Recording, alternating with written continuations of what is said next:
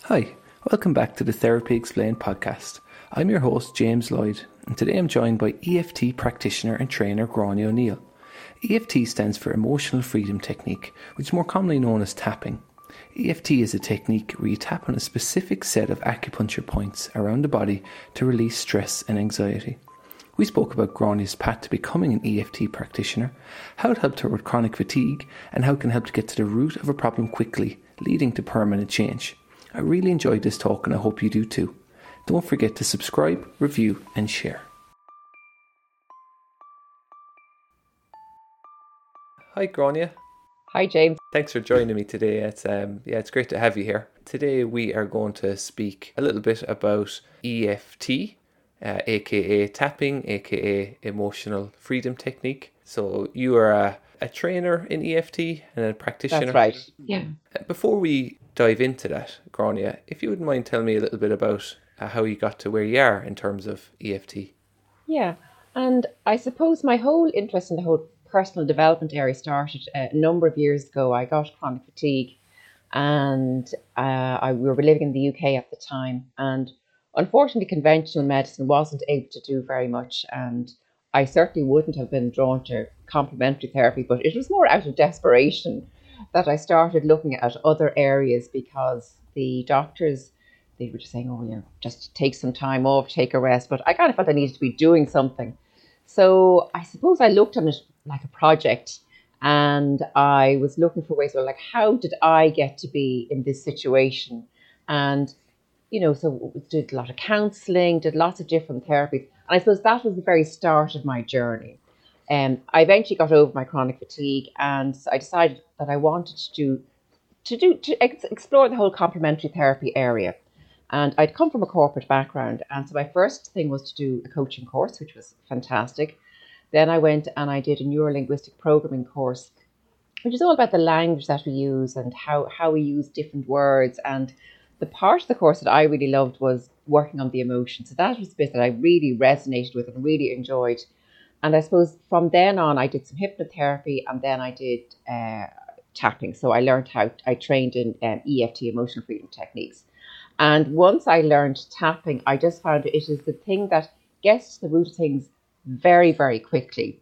And I just loved using it for myself. And it's a thing that I use for myself all the time. And also when I'm working with other people, it's my number one thing that I start to use with people. So on your journey of looking for techniques and strategies to help, that's one that stood out for you, that has resonated or maybe even just had the best outcomes for you. Yes, yeah. And I mean, I didn't know about when I was in the throes of my chronic fatigue, but it's all part of the journey and was getting me closer. But I just, as I say, as soon as I started doing the tapping, I just said, oh my goodness, this is just fantastic because and I suppose the difference between tapping and something like a conventional therapy like counseling is that we're very much working on the emotions. So the people who kind of come to me, I always say that they've been around the block a few times and they understand why they are the way they are, but they still haven't changed. And what we're doing is like we're very much driven by our emotions. Like most people are driven by our emotions and by our feelings. So with tapping, we are working directly on the emotions and trying to neutralize whatever emotions are causing us to engage in a certain type of behavior. So they might be able to rationalize to a degree why they feel like they are, but that seems to not quite do the trick, just being able to know what the problem is. Yeah, and it depends. I mean, everybody is different. For some people, just knowing it is enough. And then for other people, then this extra step is helpful for them. Everybody is different. And as I say, sometimes just, I understand that. And I change my behavior. But sometimes people are still engaged in the same negative behaviors and negative ways of thinking. So tapping certainly helps with that because it's working on the emotions.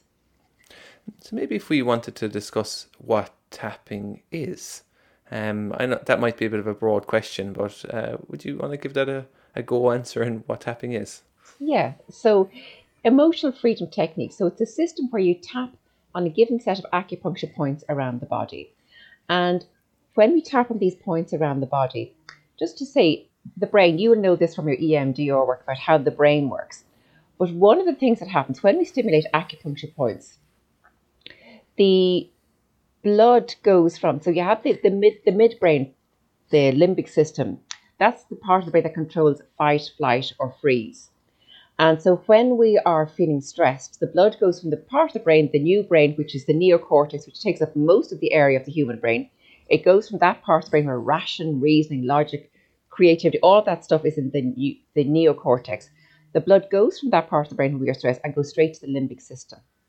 And it's one of the things that happens is that the amygdala is triggered and it starts producing the stress hormone cortisol. One of the things that happens is when we start to tap, it sends a calming signal to the amygdala, switches off the amygdala, and the blood goes back from the limbic system and goes back to the part of the brain where logic, reasoning, creativity is stored. So people often say when they start to, oh, actually I feel calmer now, or I can think more clearly. Because when people are stressed, they say, oh my God, I can't think straight. And that makes sense because the blood has gone from the part of the brain where ration and reasoning is stored, and it's gone straight to the fight, flight, or stress part of the brain. So that's one of the things that tapping does. It actually sends a calming signal to the brain, switches off the amygdala, the immune response genes are turned up, and the inflammation response genes are turned down. That's really interesting, Grania, and it's something that is I've read about before. Right, is one way of looking at that fight or flight response is that the thinking brain or the cortex is unplugged when that fight or flight response is triggered, and it's just all kind of emotion, and it's a lot harder to rationalize things. But the EFT can help soothe the brain. Would that be one way of kind of putting it? Yeah, that's a good way of putting it. And people talk about fight, flight, or freeze, but actually the big thing is freeze. That something happens, and for whatever reason, we don't get to fully process what the event that has happened. So, say for example, something simple. Jack Canfield, who has written Chicken Soup for the Soul, he has a lovely video where he talks about tapping, and he talks about it us helping to complete the process. So, say your dog died and you're crying, oh, my dog has died, and maybe your mum or dad comes and say, James, stop that crying, and you go, oh, you stop feeling sad about your dog, and maybe it comes out in the wash, and you process all the feelings of losing your dog, but maybe it gets stuck inside, and you say, actually, it's not safe to show my emotions, or big boys don't cry, or my feelings are not important. And I suppose that's how negative beliefs and things are formed, is by things getting stuck inside us. And one of the things that we do with tapping is trying to go back to certain core events and neutralize them, help you to complete the process, to get at whatever emotions are still stuck there, so that actually, rather than 5-year-old James reacting to a situation, it's adult James responding to a situation rather than just reacting. So that's really, I suppose, at the heart of what we do with tapping. And you made some fantastic points there, Grania. One of the first being the fight, flight, or freeze response, and how that freeze response, maybe it's not recognised enough. Just the term itself is more commonly known as the fight or flight, but that freeze response is so important because that's where we can get into a lot of trouble. In terms of, there's a term dissociation. When we are extremely overwhelmed, and if we dissociate during an event, the likelihood of experiencing ongoing trauma is much greater. And as you said, that's where maybe core beliefs get developed when that story doesn't have, I suppose, a reasonable ending, especially as a child. We make sense of it from a child's point of view. It isn't explained to us from a more adult perspective. And it also helps us understand that, those maybe very rigid beliefs we have at an older age, that are quite kind of global, broad-based, like I am bad, the world is scary. They're almost like things that would develop at a young age. So it would make sense that these stories that we tell ourselves, or how we interpret the events, lead to this interpretation of the world. Yes. And I think, what I always say to people are sick of me saying this, like, you didn't pop out of the womb thinking I'm not worthy or I'm not good enough. So something has happened. In most cases, you didn't, I know that certain things can be inherited, but in most cases, something has happened to make you feel like this. Because when you think about a baby cries, it gets fed, something has happened to make it think, actually, I'm not worthy, or I'm not good enough. So it is about kind of finding those core events. And you're right, it's people just say fight or flight, but freeze is a big thing. And the thing about dissociation, it is a very useful strategy, because maybe at age 5, it would have been too overwhelming for a child to, and it doesn't have to be trauma with a capital T. Now, we all know what the big traumas are, but smaller traumas like something that might have happened in school. So, for instance, I might work with people who have a fear of public speaking or speaking up in meetings. And very often it goes back to school events. And as an adult, we might say, that's not a big deal. But to a 5-year-old, if somebody makes fun of you in class or a teacher says something, it is the end of your world. And so it's kind of looking at it kind of from a 5-year-old's point of view, like how traumatic it must have been to have been called out or laughed in front of all of your classmates. Because you do think that, oh my God, you can imagine that is the end of the world for a 5-year-old. So it doesn't necessarily have to be, and we certainly do work on the bigger traumas, but there could be lots of smaller traumas all the way along that we can work to neutralize. And very often people say to me, oh my God, Gloria, I cannot believe that my 5-year-old self was running the show. And that's the reality of it, because very often, as I say, it's not adult James reacting, it's 5-year-old James reacting. No, that's a great point that you make, Ronnie. And I suppose it overlaps with that idea that our thinking brain gets switched off. It's like we're almost transported back to that how we would have thought at that age. And also what you said about the different types of trauma. We might call them the big T traumas, but those little T traumas that we don't really appreciate the impact that they can have. There's a saying, it's not what we experience, but how we experience it. And, that's something, again, that maybe would be quite useful for it to be kind of common parlance, for us to be aware that, these things can be quite impactful.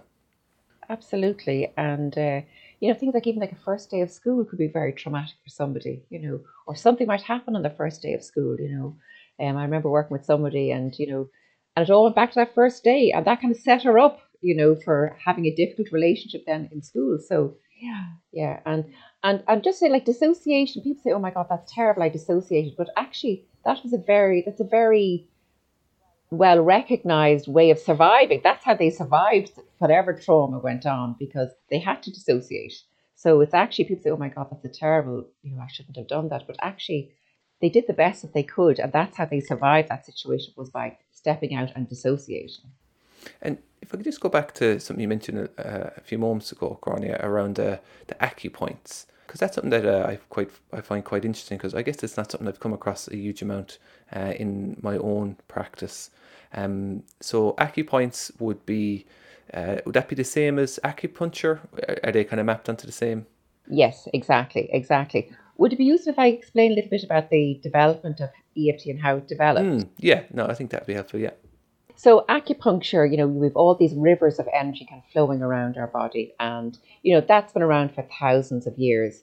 And I suppose the precursor to EFT, so started kind of off in the 60s when there was an American chiropractor called George Goodhart, and he found that tapping on points was as effective as using needles and much less invasive. So that was in the 60s. Then in the 70s, there was an Australian psychiatrist called John Diamond, and he developed a type of kinesiology where you do muscle testing. And he found that using certain phrases and tapping on points helped to resolve different emotional conditions. So I suppose that was kind of like laying down the marker. And then along so that was in the 70s. Then along the 80s came Dr. Roger Callahan, and he trained with John Diamond, and he worked with people with phobias and anxiety. And he was working with somebody who had a very strong fear of water, really bad phobia of water. Now, this woman apparently, it was around the time that Jaws came out, and she was delighted when Jaws came out because it meant her kids didn't want to go to the beach anymore. So she was thrilled, but she was terrified, absolutely terrified of water. And she happened to say to him in a session, my stomach feels a bit sick. So he said, look, tap under your eye. So that's your stomach meridian. So she tapped under the eye for a couple of minutes, and then she said, I don't have a fear of water. I thought, oh, okay, this is very unusual. So then he started investigating this more, and he developed a thing called thought field therapy. And with thought field therapy, you tap on different points and a different set of points depending on what the emotional condition is. So if it's anxiety, it's one set of points. If it's sadness, it's another set of points. So you had to be able to muscle test to determine which type of points you should tap on. And then you also had to learn, I think, about 200 different algorithms of points depending on what you were working with. And then along in the 90s came a man called Gary Craig, and he was a Stanford trained engineer and a personal performance coach. He trained with Roger Callahan, and he said, well, this is great, maybe a little bit complicated. Is there a way of simplifying it? So he came up with EFT, or tapping as we know it today, where we tap on just the same set of points, no matter what the issue is. So you don't have to know all these different sequences of points. You don't have to know how to do muscle testing, but you use the same set of points no matter what the issue is. And you do a certain setup, a phrase or whatever, and say different words as we're tapping along. So I suppose that's how it developed. And if you think of the body is all these rivers of energy. So in acupuncture, they're called meridians. And when we think about a certain event, it's like a big tree has fallen down. And so you think about, say for instance, I have an exam. Oh my God, my exam. And every time I think of it, I keep hitting this block and think, oh my God. And we have very physical reactions to stress. Like we might have tightness in the chest, or we get a headache or whatever. And when we tap on these points around the body and we say the words, what it does is it activates a part of the brain that is stimulated and is relating to the to whatever is going on. So say for instance, an example. So it actually activates the neural network in the brain. And what it does is when we tap on the points around the body, it shifts the block a little bit, sends a calming signal to the brain. So it says, oh, actually, I don't feel so stressed about the exam. And you keep on doing that until the stress comes down completely. And we always aim to get it down to a zero. So it's been developed over the past kind of 50 or 60 years, based, I guess, originally on Chinese medicine. Would that be our Chinese philosophy when it comes to the body's flow? Yes, yeah. Otherwise known as qi. Is that the same kind of energy system that would be understood in? I think so, but I kind of more familiar with acupuncture Sure. and acupuncture meridians. Yeah. And is there like a biological foundation for these points? You know, like a certain type of nervous system or? Well, they have. So the acupuncture points themselves, they have certainly have a concentration of nerve endings at these points, and there have been studies done. So a particular Korean study showed the evidence of the different meridians around the body. So certainly there is evidence that shows that there are actually that they were able to track what it looks like the meridians in the body. So certainly there is evidence for that. But just to say how acupuncture developed in China, it was all done by observation. So the subject of anatomy was, I believe, not practiced. So and if you go to an acupuncture, like they're taking your pulse rates, they're asking questions, they're looking at your tongue, they're looking at your eyes. So they're looking for very minute details. And so the practice of acupuncture, I say, it was done by observation. So that's how it was developed. So it wasn't done by chopping open bodies. It was done purely by observation. So it's really looking at the minute changes in the body. And what does a course of treatment look like, Grania? I guess I asked that because from my own background, which is CBT and EMDR, they're quite kind of structured when it comes to, you might do a formulation or case conceptualization, which might be like, well, this is kind of the problem and this is kind of how we'll work on it as far as we know at the moment. And there'd be a fair amount of structure to what you'd be looking to target each week. Would that be the same for EFT, or would it be a little bit more open? It probably is a little bit more open. It depends. It depends. I mean, so before I see anybody, I would always have a conversation with them, and my question would be like, well, what's number one? What's bringing you to contact me, and then what do you want to achieve? And I usually, certainly when I start to work with somebody, I start kind of to work with the body, kind of noticing any kind of bits of tension or any tightness or whatever, and start to work with the body. And then it depends. So say for instance, like something like social anxieties, that's a very, very common thing. So if somebody comes to me with something like that, what I would be trying to do is, as I say, you didn't pop out of the womb with social anxiety. Something has happened. So it'd be trying to find events and then trying to neutralize events. So very often that's what we're doing, is that we're trying to find specific events and working on those. So I suppose that would be kind of, in many times, it is the structure of a session. It's trying to find, okay, well, where has this come from? And then working on that. So taking the stance of where the body keeps the score, which is, again, from my own background, well, with CBT at least, it definitely wasn't emphasized as much as since I've looked into other forms of therapy, how important the body is when it comes to therapy. Definitely. I mean, I really would agree with that. And, even for sometimes, I mean, I always think like the body, when we can't express ourselves, the body comes up to talk, you know. I can't think about that in my own chronic fatigue, you know, that obviously there was lots of stress going on in my life, and sorry, chronic fatigue is different for everybody. But I just think that I was stressed, but I actually didn't even realize I had no awareness at all. So the body eventually says, "Look, okay, that's enough. You just have to stop now," and kind of rebuild yourself up again. So very often, you know, people might get a headache every time they see a certain person, or they get a sick feeling when they're, you know, thinking about doing a certain thing. So yeah, the body comes up to talk all of the time.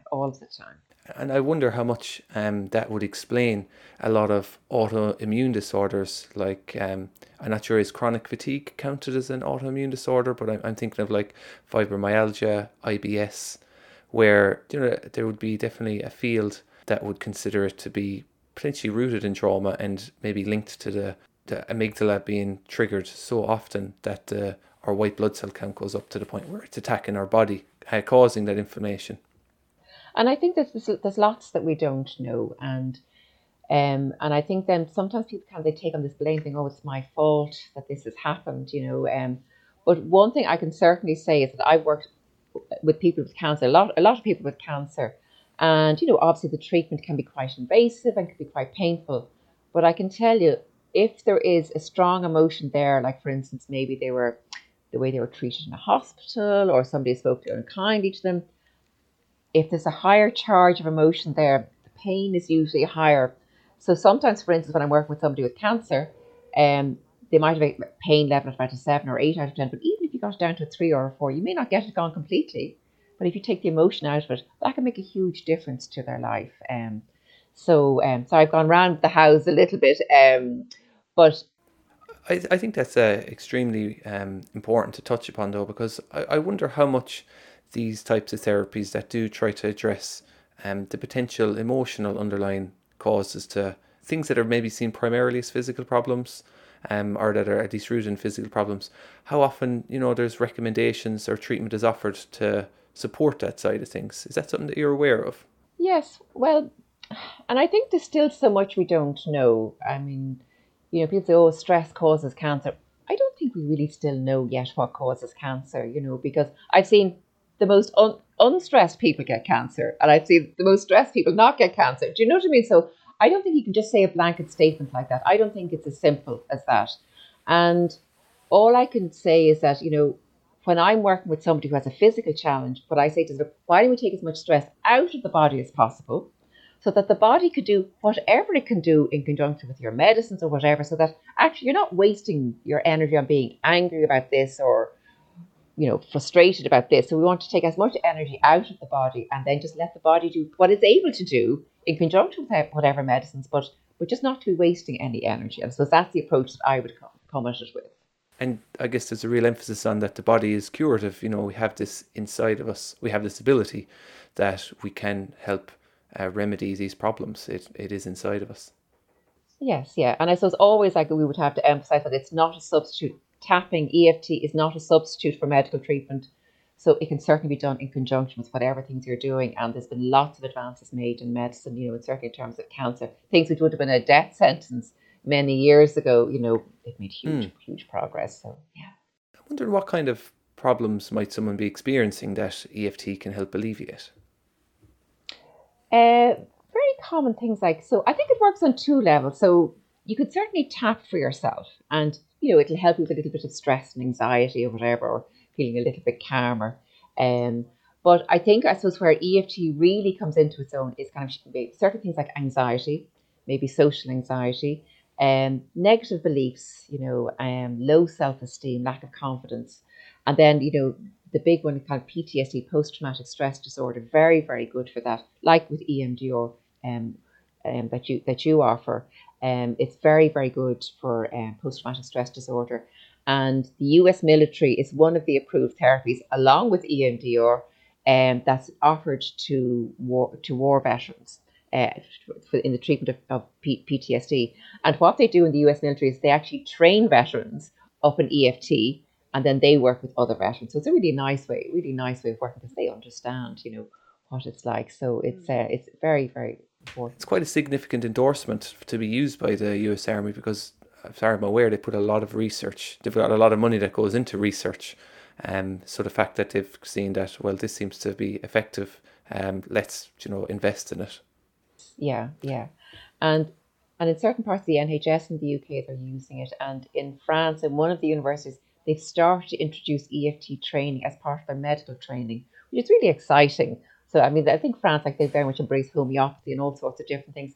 But it's exciting that in a medical school, actually, it's one of the, what they call the brief therapies that is being offered as part of the training. So that's exciting. And I do imagine when it comes to providing healthcare, trying to make it as cost effective as possible. And part reason why CBT is probably at the forefront in the UK, at least in mental health provision, is that it's kind of short term and you help someone, I guess, be able to help themselves, which sounds like it can be quite similar to EFT.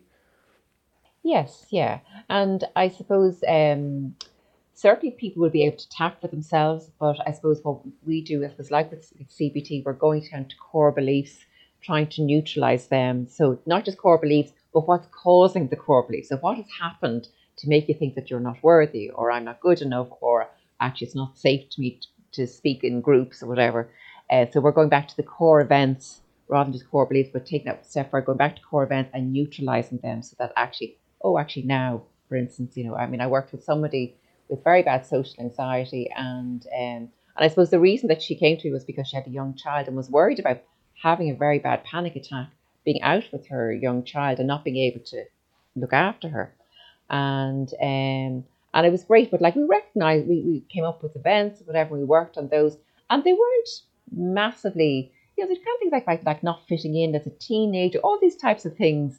So they weren't like massive traumas, but they were just enough to make her feel uncomfortable. And we worked on those, and then she was driving all over Dublin, walking to pubs on her own, and it just completely changed her way of thinking and her way of being. Something popped into my mind there for any listeners out there that are thinking, oh, maybe I can do this on the cheap. Maybe I can look for a EFT DIY manual and do a bit of tapping on myself. Is that something that is recommended? Is there any risks that come with that? We might hit some off switch or do some damage. Well, I don't think it'll do. The worst I think that probably will happen is that it does nothing. And it certainly can help with top line stress and anxiety, and that's why it is a great self help tool. But really, for doing kind of the deeper work, you really do want to be working with a profession. So if you want to work with core beliefs, or certainly if something like PTSD, you definitely want to be working with a trained professional.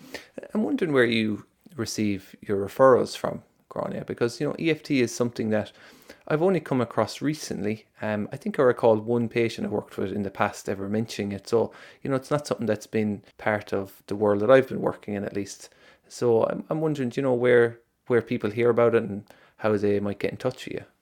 So people generally come to me. So a couple of things. Google is a great source. That people, there's an organization called the Tapping Solution, and they have really been promoting tapping worldwide. So they do an free online summit once a year, and they have millions of people worldwide tuned in. So they certainly have raised the profile of tapping, and so certainly that has definitely helped. But I would have other complementary therapists like nutritionists or people who are reflexologists, or sometimes who are counsellors. So they would kind of certainly refer people to me. Not the medical profession yet, sadly, but hopefully that will come in time.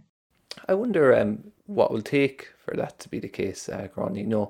Has it got enough of an evidence base to, be considered effective enough so that the medical community would start to recommend it? Yeah, and I think you're right. I mean, there is more evidence coming out. There's a lady in Australia called Peta Stapleton, and she's been doing a lot of research. So I think she has some new research coming out now shortly. But she has done studies using functional MRIs to see the effect of tapping on the brain, and very, very positive results. And if people are interested in this whole science thing, EFT International is the umbrella organization that I'm a member of, and they certainly have a thing on all the different studies and things. So I think, yes, more study is needed, and we're not there yet. And I think as well, who would have thought that acupuncture would have been accepted as a therapy for VHI and Bupa and all of these things? So I think, like you say, it's come down to money. if people things are going to be kind of resolved much more quickly with a certain type of therapy, I think that'll be more attractive to the medical insurers. But I think yes, and there's work ongoing in terms of providing more evidence, and I suppose it's a big thing with our organisations trying to get people to put out case studies and all these different trials that are going on. I guess we're still very much in the infancy stages when it comes to understanding mental health and treating mental health. And as time goes on, I'm sure people will become more interested and invested in strategies. So, I think the market will probably broaden in terms of what is on offer, because, one therapy isn't for everyone. And for some people, something like CBT might be right up their alley, whereas for others, yeah, I did CBT, but it didn't quite do the trick for me, and something like EFT might be more appropriate. And what I always think, it's like going to a movie. Sometimes say, oh my God, you have to see this movie. And you go to the movie and think, what the hell was that about? And it's just that we're all different. So different things are going to resonate with different people. So I always say, well, go with what resonates with you. Whatever you feel is right, whatever. And then, just follow that. And I think you'll be doing okay. And, I think that's a great analogy that you used there, thinking of, a movie that someone might love, that someone might think, what was that about? Because, we don't want to overprescribe just one type of therapy, be it counselling or CBT, because I think we are at risk of that. And, that might put people off because they're like, oh, yeah, I tried therapy and it wasn't really for me, when in reality, there's a real pick and mix of therapies out there. Yeah, and I mean, I had somebody come to me, and it was to do with it was I suppose it was a grief thing or whatever, but they felt actually this is a bit too quick for me. I want to take the time, the nice slow time that counselling would let me have to get over this particular death, and they just felt, oh my God, I don't want to be doing this to be getting over it quickly. I want to take the time. So we had one session, that was it. So yeah, so it just depends on where you're at and what you want to achieve. Yeah. I think the more people understand this, the more they'll be, trusting in the therapeutic interventions that are on offer, and they might be more inclined to, okay, maybe we'll give it a try. Are there certain issues that EFT isn't so suitable for? Yeah, well, what we always say is like, do not go where you don't belong. So certainly, the guidelines will be certainly if you're not trained in a certain area, you shouldn't be going into a certain area, but certain things that we shouldn't do, something like schizophrenia, because one of the things that happens is when we start to tap, and especially when we start around the body, we've all these drawers of files and memories shut, and then the drawers start to open. So something like schizophrenia, you know what I mean? It just mightn't be that safe. So certain things like schizophrenia, borderline personality disorder, very heavy clinical depression, they say that, you shouldn't be working in those areas. And would that be something that you might make them aware of? We could be tapping into some memory networks where, things you haven't thought about for a long time, or things that you blocked up, maybe for good reason at that time, could come up. Yes, yeah. And like I do say, it is called emotional freedom technique. So it can get emotional, so just to make sure that people, so people are aware of that it's not called calm, because so it does. And, people say, oh my God, I can't focus on the negative, but actually, Louise Hay, she has written a book called You Can Heal Your Life, but she was a big fan of tapping. She says, well, you cannot clean your house until you see the dirt first. So sometimes you have to have a look at a bit of the dirt, clean that up or whatever, neutralize that or whatever, and then, that leads to kind of a cleaner house, cleaner mind. I suppose that theme is true with probably all types of therapy, that, it's difficult. It should be hard to a degree. And I guess also the cathartic element of it, which is common in EMDR, and which goes right back to, I suppose, Sigmund Freud's psychoanalysis when it comes to the cathartic release that someone has when they tap into an emotion. That concept has been around for quite a while. And I suppose so, with tapping, with EFT, that if things get emotional, like we have ways of kind of like help to bring down the charge, and bring it down gently, whatever, so that the client isn't re-traumatized. And also we have certain techniques. So say, for instance, somebody has a very traumatic memory, like we have ways of working with it. Number one, to be very gentle, but also to distance. So we have lots of techniques so that before we actually get into work in the event, we've done a lot of taking the edges off it. So that actually when we do get to the event, by the time we get to the event, actually we've taken a lot of the charge out of it already. So that's one of the things, it's all about being as gentle as possible, and especially being trauma aware, that you can't just jump into kind of a big trauma. So it's all the time kind of being gentle when you're working with somebody. I know in EMDR, at the end of a processing session, you might say to someone, okay, we've done some processing now, and you might notice, that it can continue after the session. You might have some old memories resurface, or you might have some dreams or nightmares. That you would let them know that it can continue. Would that be the same with EFT, or does it kind of stay within the session? I think it depends on the individual. I think that sometimes, if people haven't thought about things or whatever, so it can bring up a bit of sadness. So say, for instance, it was something to do with their childhood, and then they could maybe just feel sad for their younger self that they didn't get the chances or whatever. So it can bring up some sadness. Now, I usually give people a little bit of tapping homework in between, and just to kind of work on a few phrases. But then they always will have the resource of, because they've done the tapping. So the way, even pre-COVID, when I was working with somebody, they would tap on themselves. So I would show them what to do, but they would tap on themselves. So that at least they have that resource, so that if challenging emotions are coming up, they can certainly do some tapping to help to take down the intensity. You mentioned that you might give them some phrases to say, and I guess that's not something that we've touched on. Is that a big part of EFT as well? When we tap, we will almost install, positive phrases. Yeah. Well, I kind of think that, with tapping, and I suppose kind of tapping into my background in NLP, neuro-linguistic programming, is that, only 5% of what we do is conscious, 95% is unconscious. Now, they're different. People say different percentages. But anyway, the bulk of what we do is unconscious. And I think what we're trying to do a lot of the time is trying to get into the unconscious mind and to work with that. And, the very strong gatekeeper there, and its directive is to protect you and to keep you safe. So sometimes, now not everybody gives homework, whatever, but I like to do it because I think it's just like kind of opening up the unconscious mind a little bit. So it's not saying I'm happy and free or whatever. It's saying like, well, I'm open to thinking more about this, or I'm open to feeling a bit more comfortable, or you know what I mean. So it's just opening the doors a little bit. So that's what I'm doing. When I give a little bit of tapping homework, it's just about say, okay, I'm just eking open the unconscious mind a little bit, trying to get in there and get in underneath. So, but lots of people don't give any homework at all. So it's just my own preference to do it.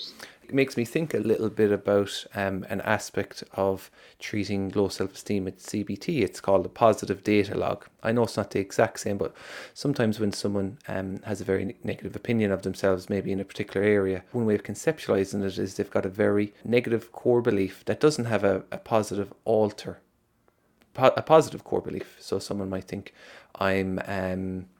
I'm stupid. And then you might get them to keep a positive data log of things that would support an alternative positive core belief. So I'm intelligent. And because it's as if the network isn't there for that information to stick. The nodes are there for when we can filter through that negative information, but anything that comes that's positive, there's nothing there for it to latch onto. So by keeping a positive data log, we can become a little bit better at noticing these things that we do, and I guess almost fostering a positive core belief. So I wonder if there's some overlap there, about focusing on those the positive things that we're saying to ourselves. Yeah, I suppose it's a different way of work. So say, for instance, you come to me and you say, like, well, I'm not worthy. That's your core belief, that I'm not worthy, or I don't deserve, or I'm not good enough. So what we just have to say, okay, like, how true does that feel? So don't say how true is it. How true does it feel? Because, again, like, we're being driven by our emotions and our feelings. And so say something, oh my God, it feels 80% true. So that's what we call a tabletop. So that's kind of our benchmark that we want to kind of to work towards, reducing. So that's your tabletop. And then what supported are different events, what we call the table legs.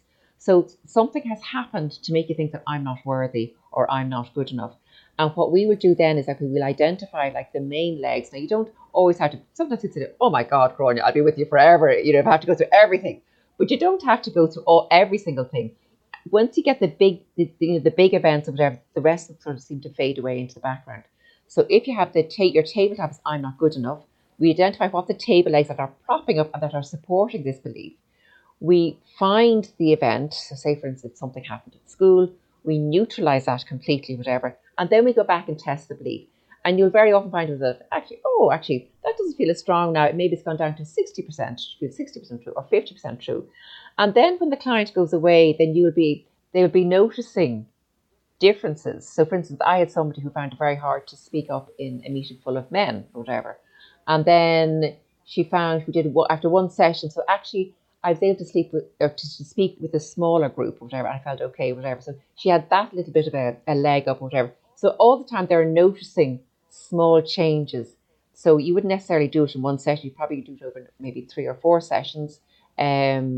But each time the client would be noticing a little bit of a positive change. So it's a slightly different way of working, yeah. Yeah, and what that reminds me of what you mentioned there, that you don't necessarily have to work through every single traumatic event.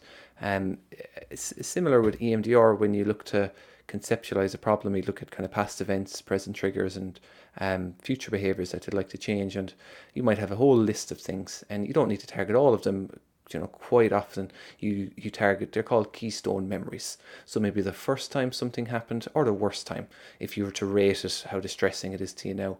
And then that can just be like the keystone. You knock it out and the rest come tumbling down. So I guess there's probably some kind of underlying mechanisms that share similarities between the two. Exactly. And in EFT, it's called the generalization effect. So it's actually, you've got the big trees. Once you knock down the big trees, whatever, all the little trees fall down. That's the analogy that we use. What do you consider is the future of EFT in Ireland, Grania? I'm very hopeful for it because, I mean, certainly the organisations that I'm a member of, EFT International, they're very much about trying to get it recognised and working to get it recognised. They're mainly UK based. And I think the fact that, okay, some parts of the NHS are using it, so I really do feel it's very positive. And I think we will, I'm very hopeful that at some stage it will be accepted as a therapy, that might be approved by medical insurers. So already in the US, they're starting to take an interest. They haven't approved it yet, but they're starting to look at it. And like you say, it'll be down to money. If it's going to be save the money, then that's I think it's going to help it. But I do feel very positive about it because I'm practicing this whatever about 12 years now, and like all the time it's building in terms of people knowing about it. So I'm very hopeful that it will be kind of more accepted, and accepted as a conventional therapy, and be used maybe more widespread in its use. That's what I would. Am I right in thinking that you are the only trainer of EFT in Ireland? Certainly in the south. Now I know that somebody was training up in the north of Ireland, but I'm certainly, as far as I'm aware, in terms of EFT International. So they're different training organisations. And just to say that the EFT International, it's not a kiss me quick course. You do a course and okay, there you're qualified.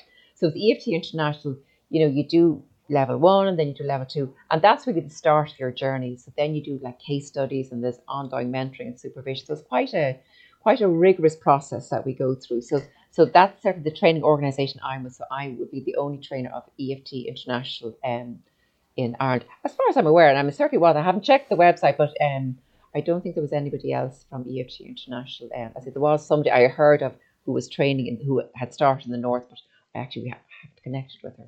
And have you noticed, as a trainer, has there been an increase over the years in people looking to access that training to become trained EFT practitioners? Definitely. And people who are counsellors and psychotherapists, as well as lay people who want to come to, who are interested in learning it as well. But I'm definitely seeing more people in that area wanting to use it and seeing the benefit of using it in their practice. So yes. How long does the training take, and is there a certain period of time that you have to be practicing before you become accredited?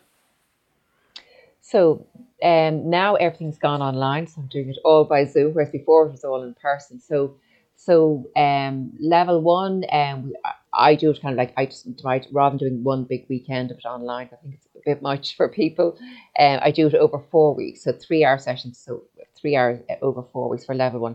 Level 2, I personally do it. I do 5 3-hour sessions. That's over 5 weeks. And then there's a whole mentorship and doing cases. So it can take up to a year for you to qualify. But it's there's certain benchmarks you have to achieve. There's a certain number of case studies you have to do. You have to do a number of practice sessions, like with counselling or anything. So it's quite a rigorous process that people go through to become qualified as an EFT International therapist. I think that's everything for us today, Grania. I really appreciate you coming on, and I think I've learned a lot about EFT today, and it's been a real pleasure talking to you. And you too, James. Great. Thank you very much. Thanks, Grania. All the best.